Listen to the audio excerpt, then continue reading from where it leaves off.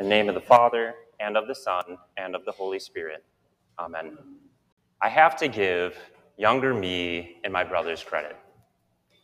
We were dedicated and we were creative. We split our time into 2-minute segments.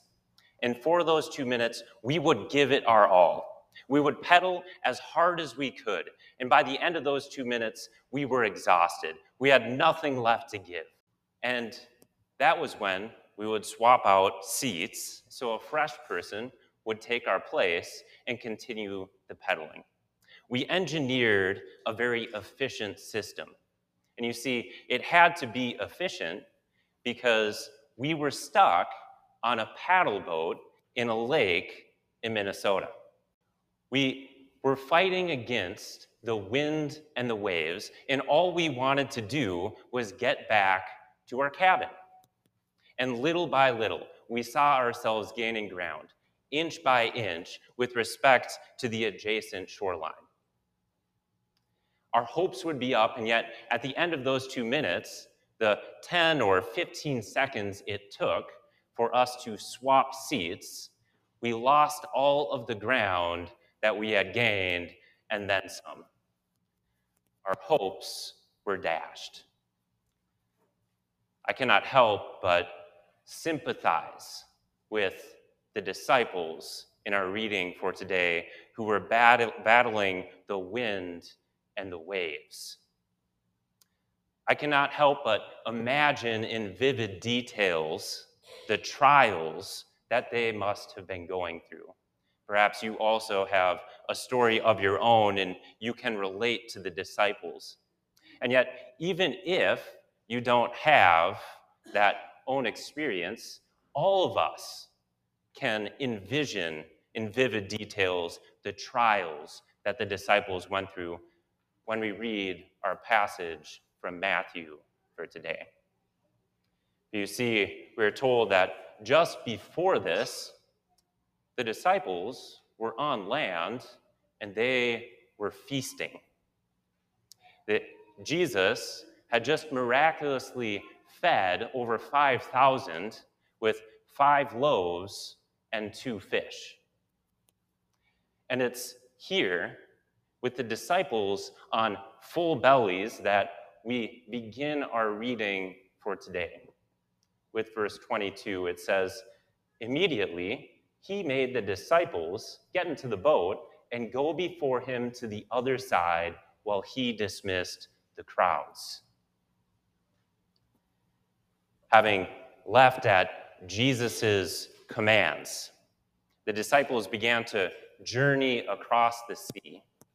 They journeyed past the evening, through the night and into the early morning. And just imagine what the disciples must have been like, what state they were in by the time the 4th watch of the night came. That is around 3 to 6 a.m. in the morning. It was well past their bedtime.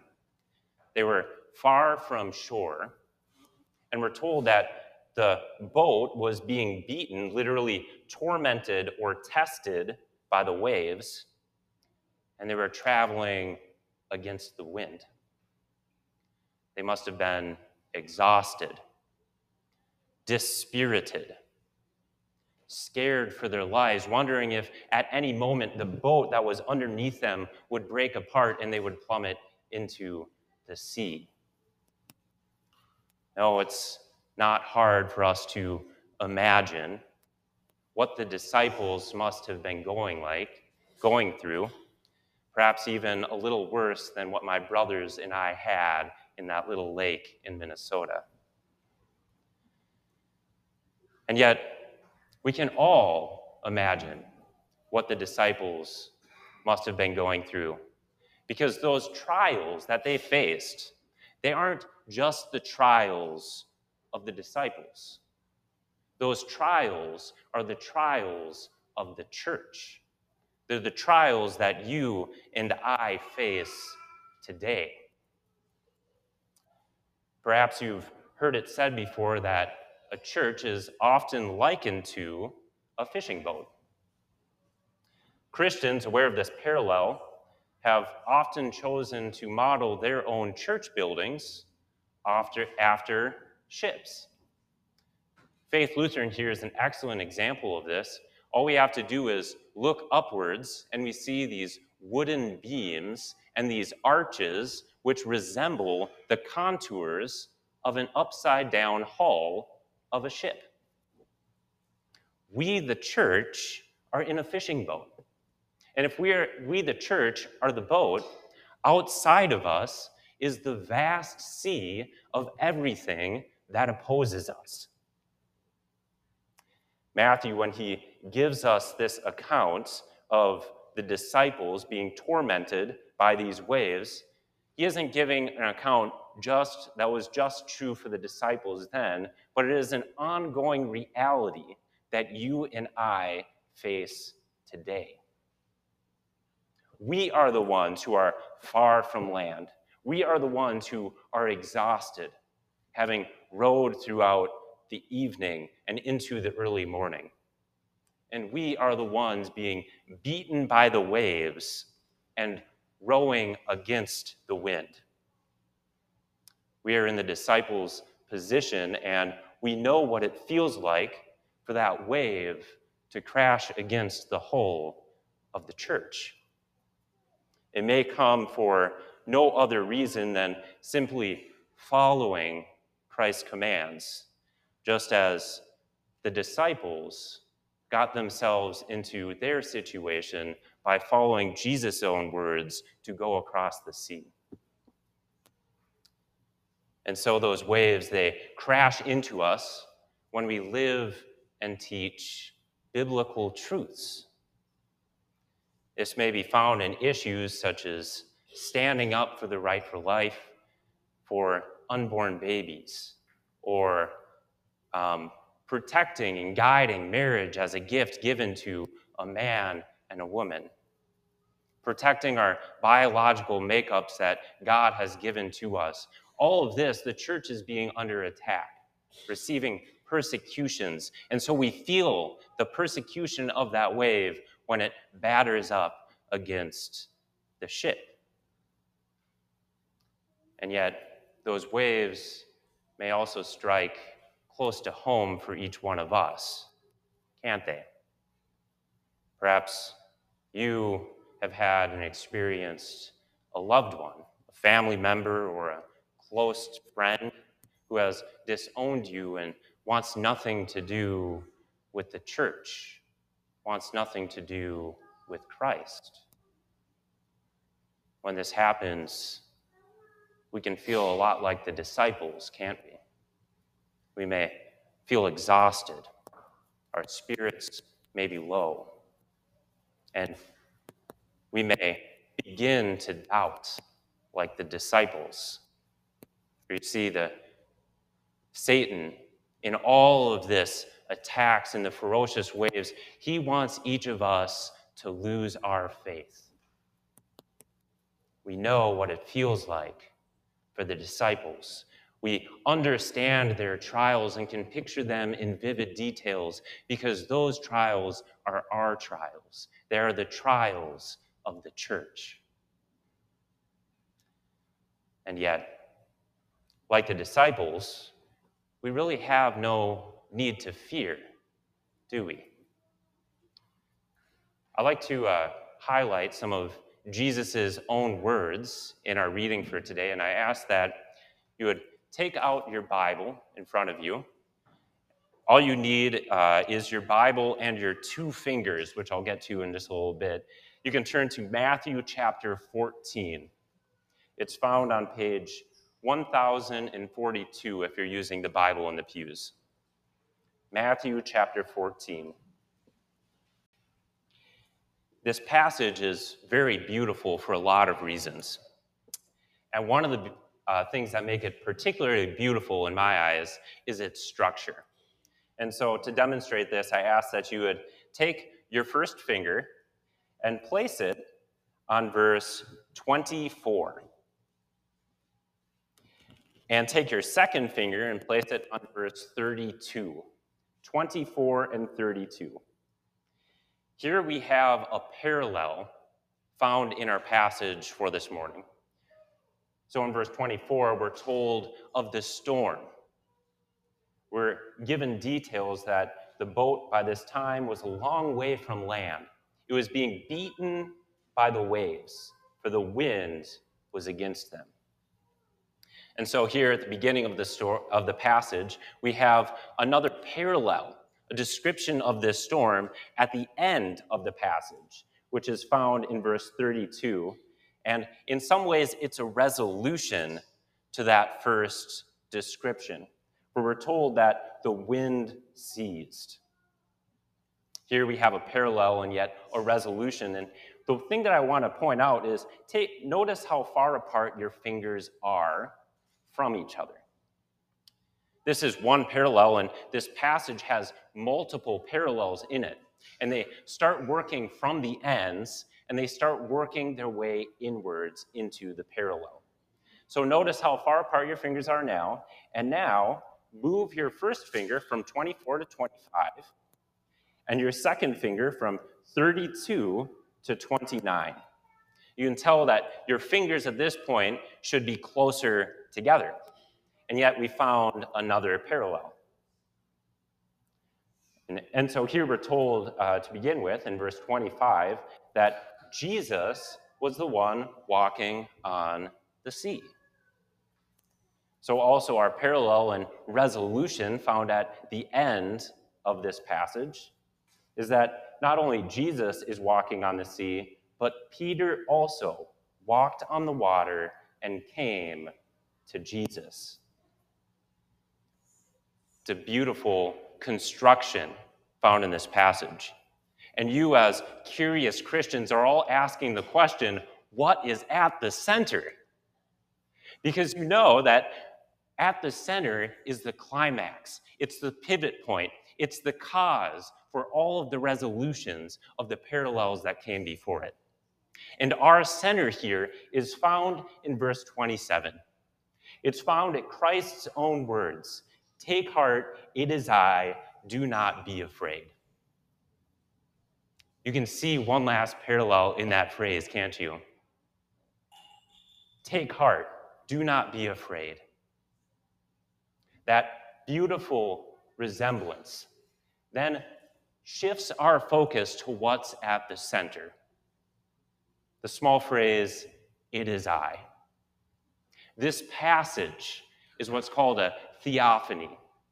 It's Jesus showing and revealing his own identity to us.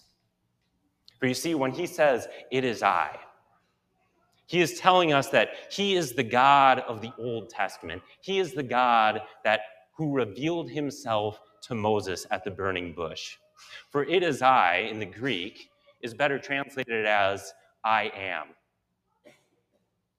Jesus is the great I am. And this whole passage is hinting towards and nudging us to this realization. For you see, who else could calm a storm? As Job says, who else can walk on water? Who else can quiet fears other than God? And so in the midst of that storm that we face as a church, in the midst of those waves crashing into us, when you ask the question, how can you stand?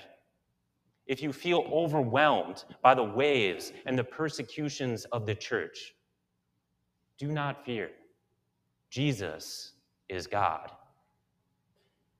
When you struggle with doubt, when you have lost hope, and when you feel under those persecutions or the disownment of family members that the boards underneath your feet are about to give way, and you wonder how you can possibly stay afloat, fear not, Jesus is God. Don't let the devil trick you for 1 minute into believing that your problems are too big for anyone to handle. The same God who delivered the Israelites is mighty enough to deliver you. And he doesn't just save from a distance. does he? No, instead, he comes to each of us.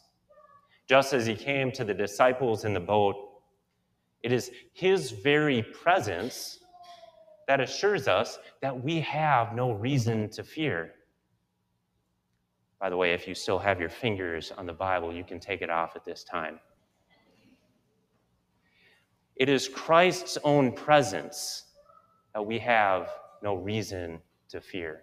For just as he came down from the mountains, just as he crossed the tormenting waves to that boat, just as he reached his arm out to save doubting Peter, and just as he calmed the storm, so also Jesus comes to each one of us with an outstretched arm to save us. He came down from heaven when he took on the form of man. He crossed those tormenting waves when he overcame Satan in the wilderness. And he stretched out his arms on the cross to save each one of you, sinners who doubt, just like Peter. And it's with that victory on the cross that he has now hushed the sea. All those opposing forces outside of the church, sin, death, the devil, he has overcome. And those waves are no real threat to us anymore. We do not fear because Jesus is with us in the boat to save us. And he continues to be where he promises he will be in the church. He is here with you and me right now, today. Well, it's true, you may not see Jesus miraculously feeding over 5,000 with 5 loaves of bread and 2 fish. When you come up to the altar and receive the Lord's Supper, you receive the body and blood of Christ for the forgiveness of sins, and each of you are sent away satisfied. So also, those tormenting waves which once threatened us, they have become a life-giving water, which we receive in the form of baptism. And it's when we have been baptized that we have been baptized into the body of Christ.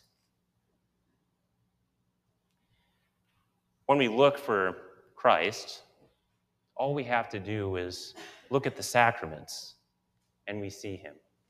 For that's where he promises to be. To finish, I'd like to jump back to the story of my brothers and I in that paddle boat.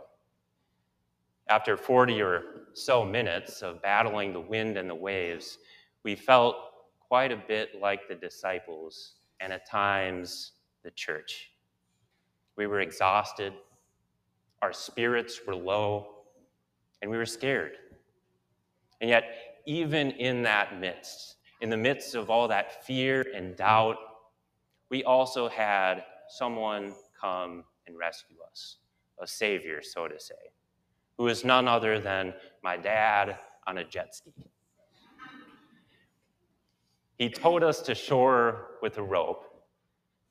For me, it's hard not to think of that time out on the lake when I read today's passage.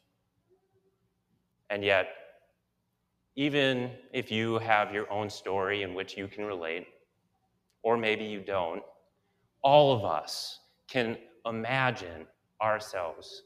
We can imagine the trials of the disciples in the text for today because we are the church. We are the ones facing those trials. And Christ, our Lord, has come to save us. In the name of Jesus, amen.